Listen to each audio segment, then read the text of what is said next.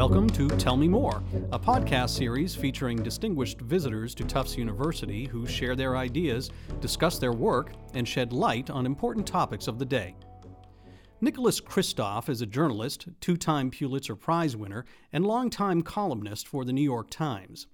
He has written extensively about immigration around the world, critiquing policies, but also telling the stories of the families living with the consequences of those policies. As the son of an immigrant, Kristof is sympathetic to those looking for a better life in the United States, but also concerned for Americans who have not benefited from immigration. Kristof spoke at Tufts as part of the Marin Moral Voices series at Tufts Hillel. Here, in a conversation with Julie Flaherty, Kristof talks about the moral quandaries of immigration, what the world can learn from Canada, and what goes on behind the scenes of some of his most gut-wrenching reporting. Let's listen in. In your reporting, you've met many people who want to come to the United States, either to escape violence or to escape poverty. Are there particular stories that stick with you when I ask you about that?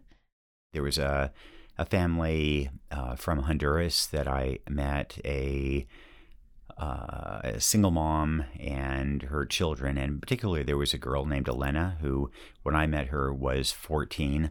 They had fled because a gang had threatened to kill them. The gang leader had ordered Elena at age 11 to be his girlfriend, and she had obliged because he had threatened to kill the whole family if she had not. And her friend Genesis, who was the same age, had resisted and had been raped and shot in the stomach, and nobody was sure if she had survived or not. So Elena, she cooperated with the gang leader, but then that wasn't enough. Then they were threatening to kill them, and so her family fled. And if I were the mom, I would have fled. If you love your children, you flee. And the idea that we would send people like that back to Honduras, back to that gang, I just find unconscionable. I don't think we can completely open our borders to absolutely everybody, but that doesn't mean that because we can't help everybody, that doesn't mean that we help nobody. And so we have to make some kind of judgment about who we allow in. And refugees seem to me to be people fleeing for their lives and be pretty high on that list. Can you critique the role that the media has played in how Americans view immigration? I know you took the media to task at one point for its coverage of the caravan last fall. One reason I write about this issue is that I think historically we in the media haven't done great on this issue, that often we have demonized some of the most voiceless, desperate immigrants as they come in and painted them in very threatening terms, not humanized them. That was true of a lot of the early coverage of Catholics in the 1800s. And it was certainly true of our coverage, our meaning news organizations' coverage of Japanese and Japanese Americans at the time of the internment. And you look back at that coverage, and it's just appalling. And then the coverage of Jewish refugees in the 1930s in particular is horrifying. And I mean, the New York Times had a front page story worrying about whether Jewish refugees fleeing Hitler might be actually saboteurs for Hitler or might be communists. And I mean, it seems to me that the coverage today about Muslim immigrants is an echo of that, yes, you can never be sure that you can never be 100% sure that every immigrant coming is not going to be a saboteur or a spy. And that was true in the 1930s, and it was true, and it's true today. But what you can be sure of is that these people are fleeing for their lives, and if one doesn't help, that many will die. And you can't achieve perfect safety. You have to juggle competing values, and And that's what I think we failed to do in the 1930s, and I think it's what we haven't done very well this time around. And I think we in the media let ourselves often be used and manipulated by demagogues who were trying to stir up hate for their own political reasons in ways that proved catastrophic for Japanese Americans, for Jewish refugees, for Chinese immigrants for a long time with the Chinese Exclusion Acts, for Catholics, or I mean, just wave after wave after wave. So you've said that immigration policy is difficult and complex, and you said earlier you don't support open borders. But what do you see as the steps to a solution then? Sure. So, I think this really is a hard issue. And look, I hugely admired what Angela Merkel did in allowing Syrian refugees in, but I also do worry about two unintended consequences. One, that led to a wave of people from, frankly, kind of all over the world, from Eritrea to Nigeria, trying desperately to get to Europe, thinking that was going to be the answer. And many of them went to Libya, for example, thinking they were going to cross the Mediterranean.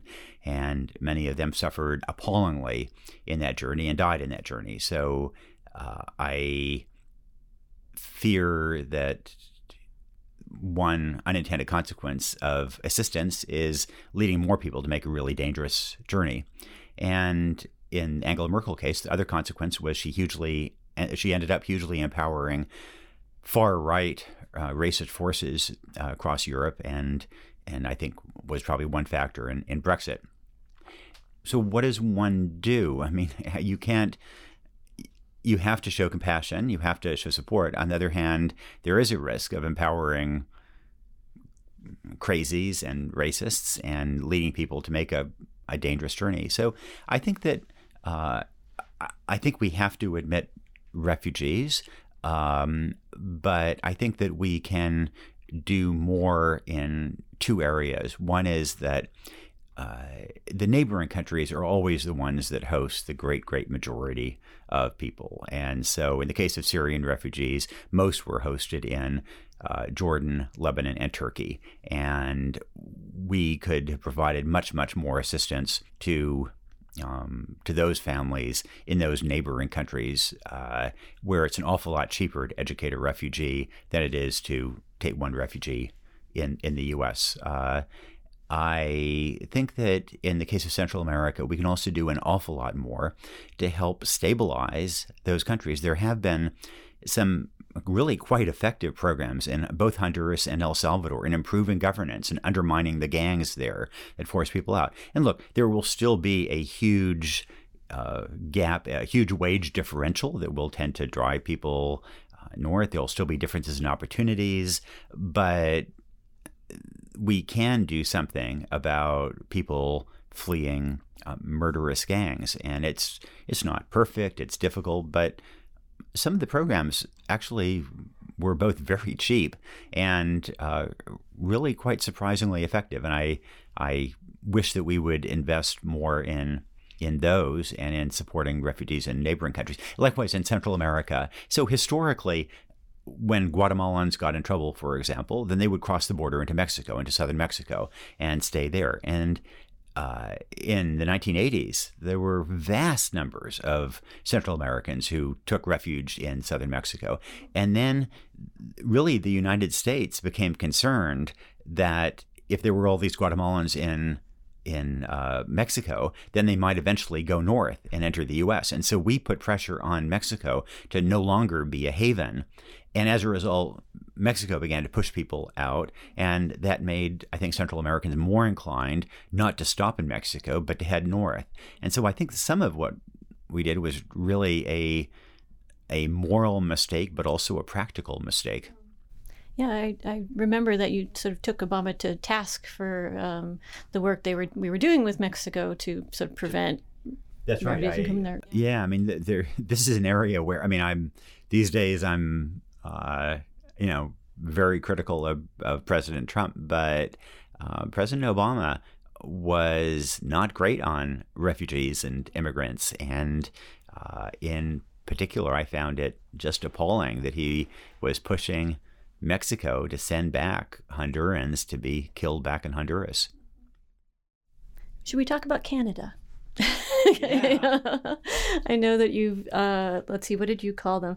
A moral leader of the free world when it comes to some of these questions. Do you want to tell us a little about why that is? Sure. What I find interesting about Canada is that historically Canada was about as xenophobic as any other random country. And through the 1950s, Canada had a white Canada policy. It did not want to let in people of color who were immigrants. And then beginning in the late 50s and early 1960s, under a number of prime ministers, but Pierre Elliott Trudeau was certainly one of the important ones, they really saw that Canada needed to diversify and get more immigrants for economic reasons. And so they began to open the doors, and they changed the ethos of Canada so that Canada began to define itself in terms of a land that was open to immigrants. And so what really struck me during the Syrian crisis was that all around the world, political leaders were getting bashed for admitting tiny numbers of Syrian refugees. And President Obama was getting savaged for admitting 10,000 Syrian refugees. Meanwhile, Prime Minister Justin Trudeau in Canada, admitted 30,000, went to the airport and handed out winter jackets to these Syrian refugees as they arrived, and he gained politically by doing this. This was a case where a political leader used his political capital to do the right thing, but also benefited from it by arguing that we are not like these other countries, that we do help. And Canada was kind of the only place that managed to, where a political leader managed both to put himself out there like that and to benefit politically by doing so. But it almost seems like here in the U.S., if you're a politician, you have to either be for the wall or for open borders. We're getting pushed further apart. Is that true? Yeah. I think it's sort of unfortunate that everything is so politicized that it's harder to kind of look ad hoc at policies. For example, I think President Trump has been a complete demagogue on immigration issues in general, but there are a couple of things that he has to say on immigration that I think probably make sense. One is that that guaranteeing citizenship to everyone born in the U.S. seems to me not a policy that necessarily makes a lot of sense in the 21st century. Many other countries around the world do not offer that. We had children born, one in Tokyo, one in Hong Kong. Neither got citizenship. And I'm not sure it particularly makes sense to create incentives to have pregnant women come to your country to give birth in that country. And so I'm sympathetic to President Trump's argument on that front. Likewise, he has talked about bringing in less unskilled labor and more highly skilled labor, as Canada does. And I think that likewise is a tweak that probably makes sense. The present immigration system, based on quotas and countries and not taking into account skill, was really a sop to Irish immigration back in the early 1960s and hasn't really been rethought since. And I think Canada actually does it more intelligently when they look at what skills they need and help build the economy as a result.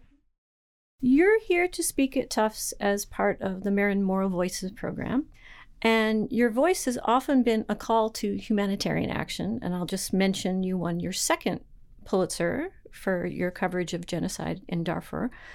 So let's talk about morality and immigration. Can someone be a moral person and still be concerned that the U.S. is letting in too many people? Yeah, I think so. I mean, and frankly, one of the things that I worry about is that progressives, while justifiably concerned about Islamophobia or about anti-immigrant xenophobia, that then they turn and become kind of anti-working class and denounce working class Americans who are concerned about immigrants. And there's been a lot of academic research on the impact of immigration on the U.S. And I'd say that there's some disagreement, but in general, I think the consensus is that immigration as a whole has benefited the U.S. and has certainly benefited more affluent Americans. If you were a high school dropout, though, you may well have been hurt by immigration, and you were now competing against a lot of folks who, depressed wages for the bottom tier. Since 1980, the incomes for people who only have a high school degree or who don't have a high school degree have stayed steady, and their assets have actually gone down, and their life expectancy is going down. I mean, this is a pretty desperate group, the white working class Americans, especially men. And I think immigration may well be a factor in this. And, I don't think the solution is to bar immigration, bar refugees, and I don't think it's to demonize immigrants. But I think it is fair to wonder how the gains of immigration can be more fairly shared. And, affluent Americans benefit enormously by having cheaper people to look after their kids and to help with various labor tasks around their home.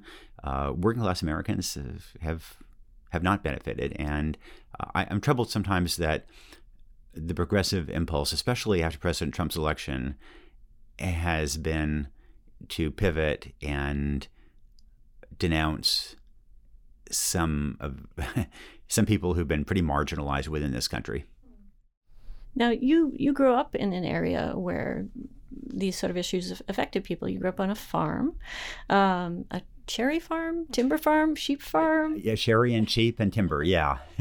And to go back to your father, how did a boy who grew up on a farm like that come to be a foreign correspondent? And was he an influence on why you wanted to go out and see the world and report on the world? Yeah, so my parents were, extremely educated, and but they settled in Yamhill, Oregon, which was really beyond the commuting distance. They worked in Portland, but that was really beyond the normal commuting distance. So almost everybody else in Yamhill was not commuting, and it was basically a farming community dependent on timber, light manufacturing, and agriculture. And so my hometown has been pretty brutally hit by lost working class jobs, and I have an awful lot of friends who have died from drugs, obesity, reckless accidents. When I look at the declining life expectancy for white working class Americans, that's my hometown. Those are the kids on my school bus, and they are indeed, strong Trump supporters. I think is kind of a primal scream for help. People periodically ask, how is it that everybody else in your town or so many other people are struggling with meth and joblessness and early death, and you're doing well. And it was completely my parents and their education that I grew up confident, knowing that I was going to go to college. And there were a lot of people who I grew up with who knew that they would never go to college. And the best predictor of outcomes has essentially been your education. I had a friend named Clayton who was very talented and very smart, and he was kicked out of school in the 9th grade, and he just died a month ago. And he died of heart failure, but in many ways he died of educational failure. So if you were a high school dropout, in the 1970s, you were essentially cooked. And even right now, 1 in 7 Americans doesn't graduate from high school. 1 in 7. We were number 1 in the world in high school graduation in the 1960s. Now we rank number 61. This is a huge failure that means that these kids failing to graduate today, they're sunk for decades and decades to come. One of your columns was a look back at your least read columns of the year, which was a strangely fun column. But most of the duds, I guess as it were about international issues. And you said human rights and humanitarian topics often get fewer online reads, at least. So does it frustrate you when you go through, you risk your neck sometimes going to places to cover these stories? It is so frustrating. And Americans don't care. It is so frustrating. South Sudan has been a issue that I've been to, that I've covered a lot, that I've been to many times. It has suffered a brutal war that I have taken some risk to cover. And I go there. I am terrified the whole time that I'm off, in walking through marshes trying to interview survivors of massacres. And then I write my piece and nobody reads it. And then my next piece is some piece denouncing Trump, which I can pretty much write by hitting my F6 key. And then, the readership is through the roof and everybody's telling me, oh, amazing column on Trump. And it is, that's frustrating. My last fall, I had 2 columns back to back and one on the war in Yemen, which I think desperately needs more attention, and the other on the Supreme Court fight. And again, it wasn't just that 30% more people read the political column. It wasn't that even twice as many. As I recall, it was 4 times as many read the political column, which again, I kind of whipped out. Whereas Yemen, I traveled to Yemen. It's enormously difficult to get there. You can get bombed at any time. I was worried about kidnapping. It was expensive for the times. And I'm at a stage in my career where, look, if nobody reads the column except my mother, then, it doesn't bother me so much. But if I were a young reporter trying to make my name and trying to build a career, then it would not make sense to cover those human rights or humanitarian issues. They just don't have the same readership. And I find that really troubling. So to wrap up, could you tell us something that most people might not know about you? One of the challenges in reporting is that, especially if I'm traveling abroad in some kind of a conflict area, then you know that by writing about it, you're helping people in some kind of broad, general way. But then you come across a kid who needs urgent medical care, and that kid is going to be dead by the time your column appears. It's not really very helpful to say, oh, my column will help people like you. And so one of the questions that I always run into is, to what extent do I use my vehicle, my resources to help people who are right in front of me? And there's no perfect answer to that, because there are a million people who need help, and I've got to focus on my reporting. But I do periodically, I sort of acquired a certain numbness and a protective shield, but people break through that periodically, especially kids. And so I do use my vehicle to go take them off to a clinic or pay for medical care, or in one case gave blood because somebody needed blood to survive. And it's trying to navigate that issue of not only one's professional responsibilities, but also one's personal responsibilities to people that I come across is, I think, a side of reporting that people often don't realize is going on out there as well. What do you do when you come home and you've reported on? Oh, I hug my kids. Truly, I hug my kids. You know, I remember one time I just come back from Darfur. This is years ago, and my editor said she had meetings with the columnists, and she was basically saying we've had a really tough year, and there are going to be no pay increases for next year.